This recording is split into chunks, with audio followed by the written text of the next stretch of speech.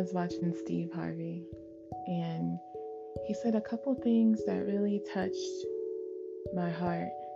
The first one was, "You have not because you ask not."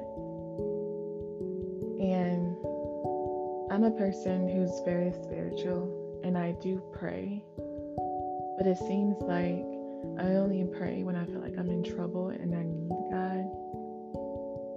What do I really ask Him for? Besides help?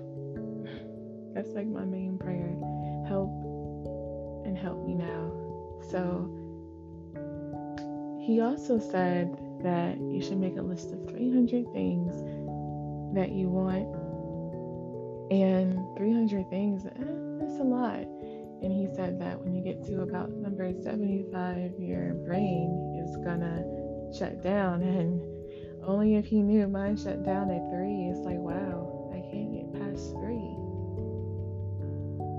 And it all clicked. Like, I really have not because I asked not, because he said 75 and I can't even get past 3.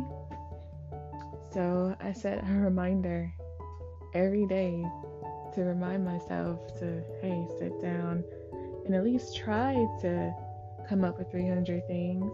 You might not get them all, but it'll give me a great opportunity to get to know myself, the vision that I have on my life, which goes in with the quote that he also said today was, write the vision and make it plain.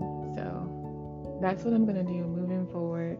2020 is coming up, and I don't want to be that person that's like, new year, new me, but that's kind of what I'm going for right now, because I cut a lot of stuff off. Like, I've cut more people and things off this year than I'd ever done in my entire life. So I feel in my spirit that something big is coming. I don't know if it's a husband, a baby, my career is going to take off. I don't know, but it did require me to let a lot of things go in like 2019. So I'm excited to see what 2020 is going to bring my way. Anyway, just wanted to share that with you guys. Peace.